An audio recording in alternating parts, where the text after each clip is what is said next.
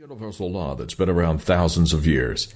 And these 6 words launched the personal development audio publishing industry. And today, it's a proven law that will unlock all of your potential to achieve any goal you choose. Each of us has a perfectly natural tendency to underestimate our own powers, to feel despair, to want more than anything else, to quit. That's the time we should not quit. Technological revolution and globalization offers new challenges. However, personal development skills are critical in any age. Competition today requires new types of leaders that understand social media, search engines, and product development. All of these things are irrelevant without the core competency to get the job in the first place and then to be able to rise to the top.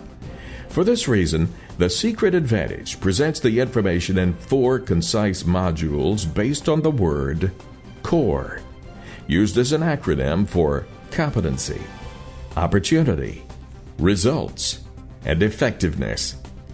Developing these dynamic core fundamentals begins with becoming competent in our career choices, industry, and specific field of expertise. Next, how to recognize opportunities to get you to the top.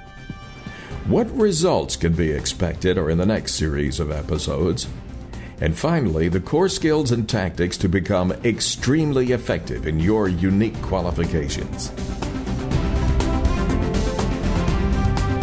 Here's what's coming up on The Secret Advantage. Information is organized in specific episodes, and there are enough episodes to last for a couple of months of daily listening. Choose an episode a day, and your life will change. Guaranteed. I think everyone agrees that what you concentrate upon, you bring into your life.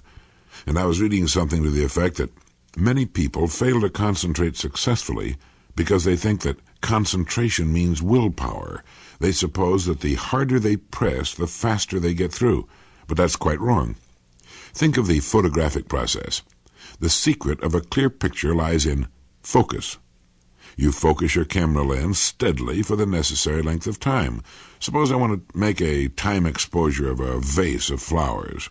I place them in front of the camera and keep them there.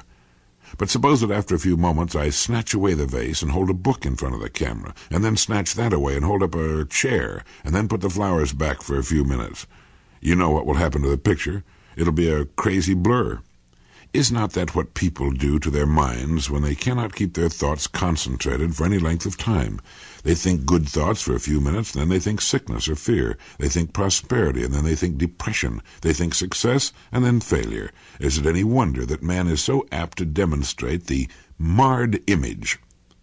It's always good to make a practical experiment, so I advise you to take a single problem in your life and just change your mind concerning it, and keep it changed for a month. And you'll be astonished at the results. If you really do keep your thought changed, you won't have to wait a month for results. But getting back to that camera analogy, I think it's excellent. What you concentrate upon, you bring into your life. So, what's important to you? What do you want more than anything else? Well, just focus your mental lens upon it and hold it until enough time has elapsed for it to be realized. Don't blur the picture. Take a single problem in your life and change your mind concerning it. Keep your mind changed for a month, and you'll be astonished at the results. Listening 20 minutes a day compared to 11 hours a day on media and electronic devices is a small investment to empower you to deliver what every successful company needs and wants, and that is the focus on developing human capital. Every expansion into a new techno-driven world requires highly motivated, fully functioning human beings. The smart companies recognize the value of investing in the right people at the right time. How much are you willing to give for what you think you want?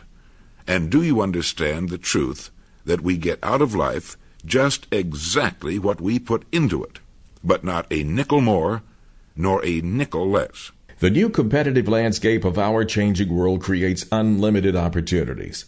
Some of the largest retailers today don't even own stores.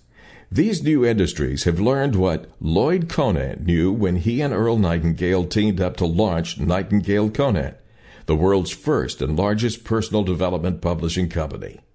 Lloyd knew that if you have a product that can be mailed, you have a business.